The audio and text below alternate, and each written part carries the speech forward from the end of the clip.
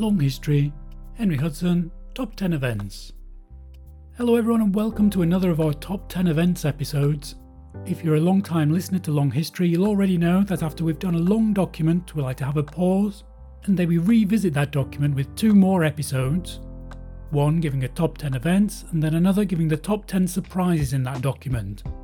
And we kind of hope that these two episodes serve as something as an introduction to the rest of the document, which I know with 30 episodes, or 25 in this case, can be very long. So this can serve as a starting point for the whole 25 episodes if you want to go back and listen to them. Or these episodes can just serve as an introduction, and if there's one part that particularly interests you, you can go back and listen to the full context in that episode. And before we start, I just wanted to add that there's lots of these top 10 events documents now, involving some of the most historic documents ever written, certainly about the age of exploration. Some of the most famous ones are Magellan's voyage around the world, Francis Drake's voyage around the world, and we've also got top 10 events summarising some of the early exploration of the United States area. So there's lots to explore there, but in the meantime, let's get on with this episode, which is about Henry Hudson's 4 journeys. And we'll look at all those 4 journeys together in this episode. So here we go with Henry Hudson, Top 10 Events. Now anyone who's listened to the 4 accounts of these journeys will know that actually not much happens in the first 2 journeys. So when we talk about the top 10 events, there's not much to say in the first journey, for example, when basically Henry Hudson and his crew, they head north, they get cold, they decide to turn back and they come back. There are a couple of details that might be considered noteworthy. For example, in episode 1, the following happens.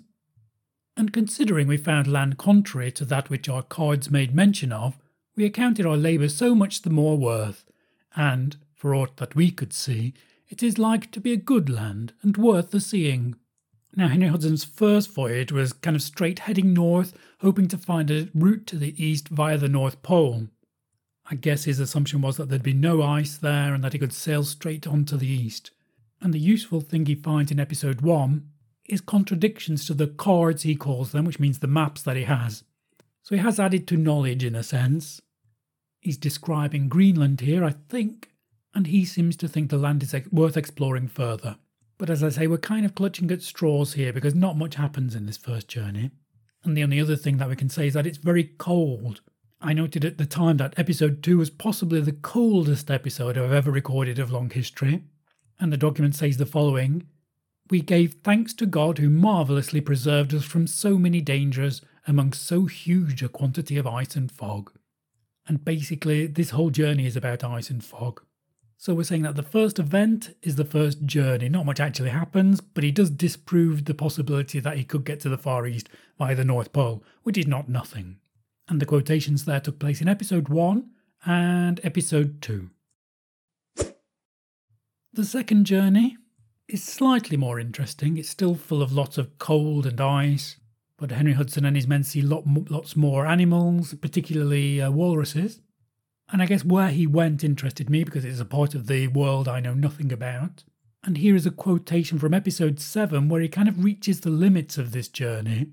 And this is the specific moment when Henry Hudson sort of decides that there's no point going any further. That he's discovered, the only discovery he's made here is that there's no route to the Far East, which is always his aim here. Here's the quotation.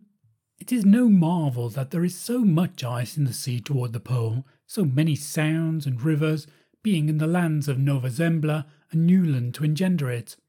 Besides the coast of Pechora, Russia and Groenland, with Lapia, as by proofs I find by my travel in these parts. By means of which ice I suppose there will be no navigable passage this way." Here he mentions a number of places he's visited, but the place where he visits here is called Novaya Zembla, I think on today's maps, but Henry Hudson calls it Nova Zembla here. But that's the second journey, another cold journey, this time around the Norwegian coast and up as far as the Russian island of Novaya Zembla, but then he's forced to turn back once again. And that particular quotation took place in episode 7. And it's from here that events begin to ramp up and start getting interesting.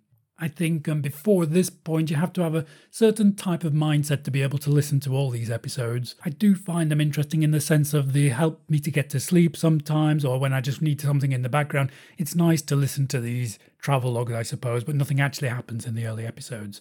And it's not until episode 9 I've got here.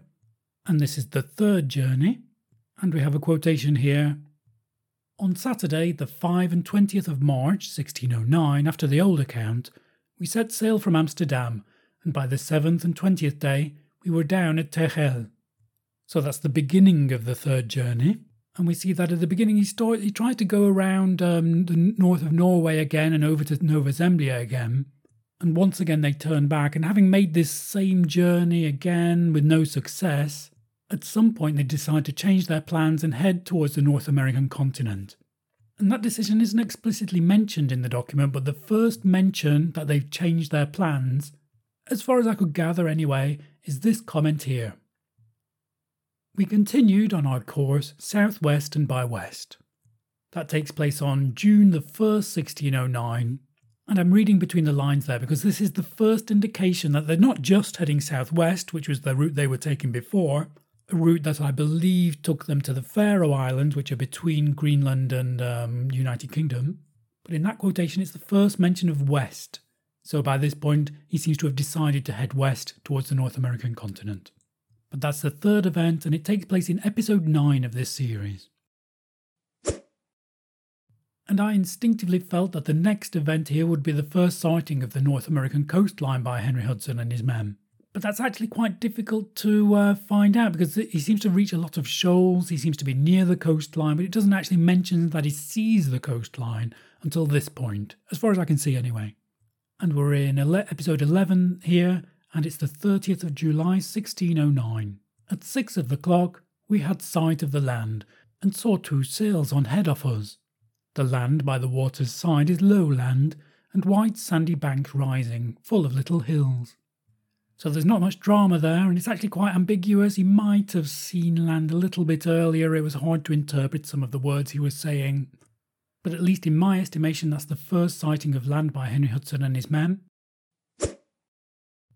And for the 5th main event, I tried to pin down when the first meeting was between Henry Hudson and the locals. And that seemed to take place about 5 days later on August the 4th, 1609.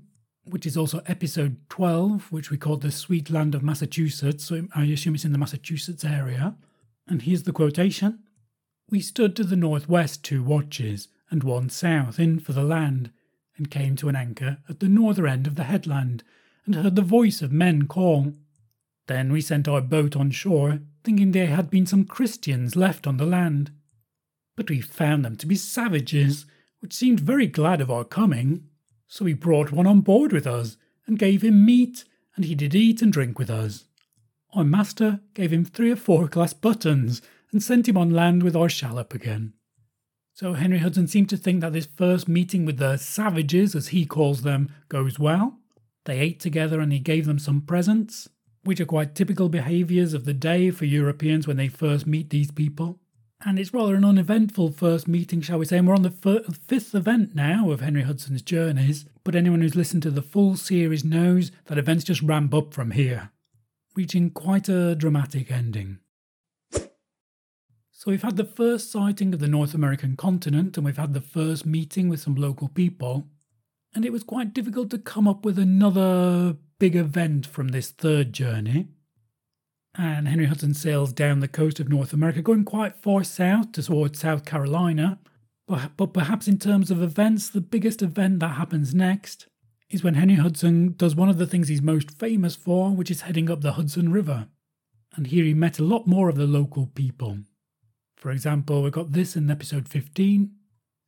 The people of the country came flocking aboard and brought us grapes and pompions, which we bought for trifles.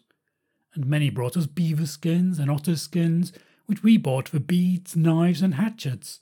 So we rode there all night. So I might have this detail wrong, but I think this was the very highest point in the Hudson River that Hudson and his men reached.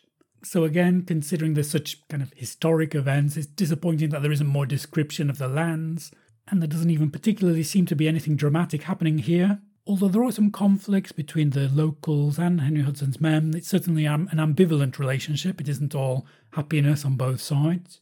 But overall, this journey up and down the Hudson River is perhaps the biggest event here, along with actually the naming of Manhattan, of course. We cover that in episode 16 with the following quote. It is on that side of the river that is called Mannahatta. There we saw no people to trouble, but had much wind and rain. So that's the 6th event, going up and down the Hudson River, reaching the top of the Hudson in episode 15 and then heading back down and giving the first mention of this name, Mannahatta, in episode 16.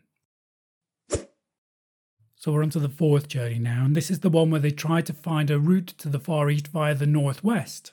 So they head up past Greenland once again and try and head around the north of Canada, but of course in the process they find Hudson Bay, and well, we'll discuss the fate of what happens a bit later.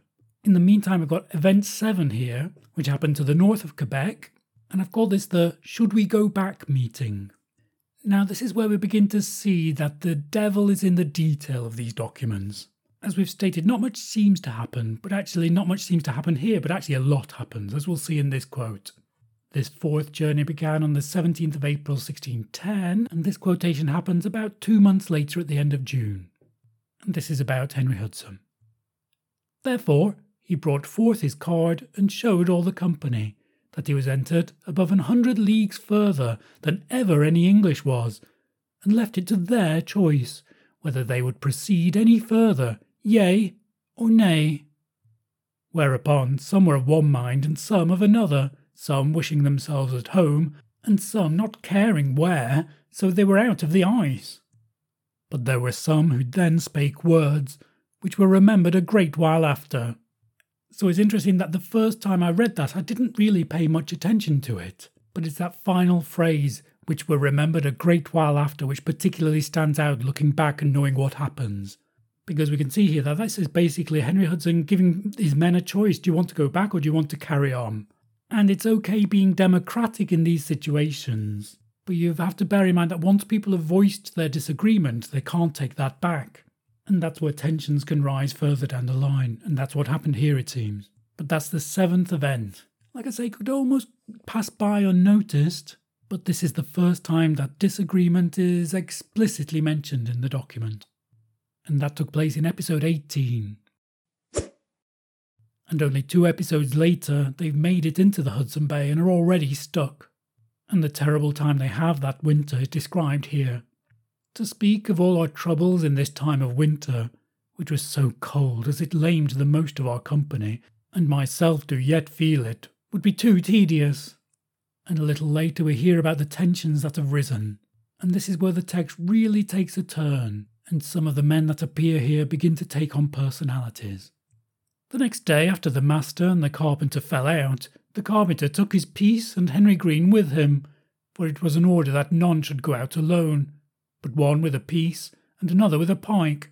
This did move the master so much the more against Henry Green, that Robert Billett, his mate, must have the gown, and had it delivered unto him, which, when Henry Green saw, he challenged the master's promise. But the master did so rail on Green, with so many words of disgrace, telling him that all his friends would not trust him with 20 shillings, and therefore why should he? So this is just an example of the disagreement that took place. It seemed very petty. One man died, and his cloak was promised to this Henry Green. But then Henry Green falls out with Henry Hudson. Henry Hudson then gives this cloak to another man. This causes great offence, which then causes Henry Hudson to say that, well, his friends would not trust him with 20 shillings, and therefore why should he? So here we see that things are getting rather poisonous in this frozen place. And really, when you're trapped together on a ship for weeks, months on end, you can understand why. And all that took place in episode 20. And now we're on to episode 22 and event number 9, and it's the inevitable event, really. It might come as a surprise if you haven't listened to any of Henry Hudson's story yet, but this is the point where the mutiny takes place. I'll give the quotation here. Now were all the poor men in the shallop, whose names are as followeth: Henry Hudson, John Hudson, Arnold Ludlow, Sidrak Fainer, Philip Staff, Thomas Woodhouse or Widhouse, Adam Moore, Henry King, Michael Bute. The carpenter got them a piece, and powder and shot, and some pikes, an iron pot, with some meal and other things. They stood out of the ice, the shallop being fast to the stern of the ship, and so, when they were nigh out, for I cannot say they were clean out, they cut her head fast from the stern of our ship. Then, out with their topsails, and towards the east they stood, in a clear sea. So in this shallop are the people who've been thrown off the ship, and the shallop is set adrift, and Henry Hudson and these men are never seen again. Now we've seen that there's been a lot of disagreement, but the reason for this mutiny ultimately is given that they need to get rid of these men who are sick, and Henry Hudson, who'd led them so badly, in order to have supplies to be able to get back to England. And I mean, as reasons go, it's pretty poor, shall we say. So it's a particularly sorry event, and that is the final time we hear from Henry Hudson in this account, and that took place in episode 22. Now you might think that would be the end of the document, being the end of Henry Hudson, but in fact this document about the fourth journey is written by a man called Habakkuk Pritchard, and he survived along with the mutineers and made it back to England. But the more this story goes on, the more it seems to be rather convenient, shall we say, and the more some cracks seem to appear. And this is summarised in the final, well, there's two events here actually, and they involve the deaths of two of the remaining men on the boat, Henry Green and Robert Jewett. And these men both had a significant part in the mutiny, and this, for example, is the fate of Henry Green. This takes place on an island to the north of Quebec. The savages betook them to their bows and arrows, which they sent amongst us, wherewith Henry Green was slain outright, and Michael Perce received many wounds, and so did the rest. So there's an unfortunate meeting with local people here, and this Henry Green dies in the event. And Henry Green was one of the main organisers of the mutiny. So this could be true, or it might not be true. But one of the things that's convenient here for the writer Habakkuk Pritchard is that neither Henry Green nor Henry Hudson are around to tell the tale either way, so people just have to believe what Habakkuk Pritchard says. And that's compounded with the next death, also from episode 24, and this takes place as they sail back between Canada and England. Then Robert Jewett died for mere want, and all our men were in despair, and said we were past Ireland, and the last fowl were in the steep tub. So they were running out of food, and Robert Jewett dies. Now I don't think he was one of the organisers of the mutiny specifically, but he was there and he was one of the main men on the ship. So he's another person who would have been a good witness, a possibly reliable person who could have contradicted Habakkuk Pritchard's version of events. But he, like Henry Hudson, like Henry Green, wasn't around to tell the tale. So basically we don't really have much choice other than to take Habakkuk Pritchard's word for it. And that's it. It's a very strange document, a very strange series of documents, I should say, as we'll look at in the next episode about the main surprises in Henry Hudson's journeys. The structure itself is rather surprising, starting off with nothing happening much, and then this very dramatic ending, followed by this extra little detail that we don't know whether we can actually believe what's said here or not. So it adds up to a mixed but rather fascinating account. Now I hope you've enjoyed listening to that, and perhaps it's inspired you to go back and listen to some of the individual episodes to hear more of the context. As I stated, there's lots of these top 10 episodes to explore now, so feel free to go and have a look and a listen. But thank you for listening to this episode above all. This was Long History, Henry Hudson, Top 10 Events. Goodbye.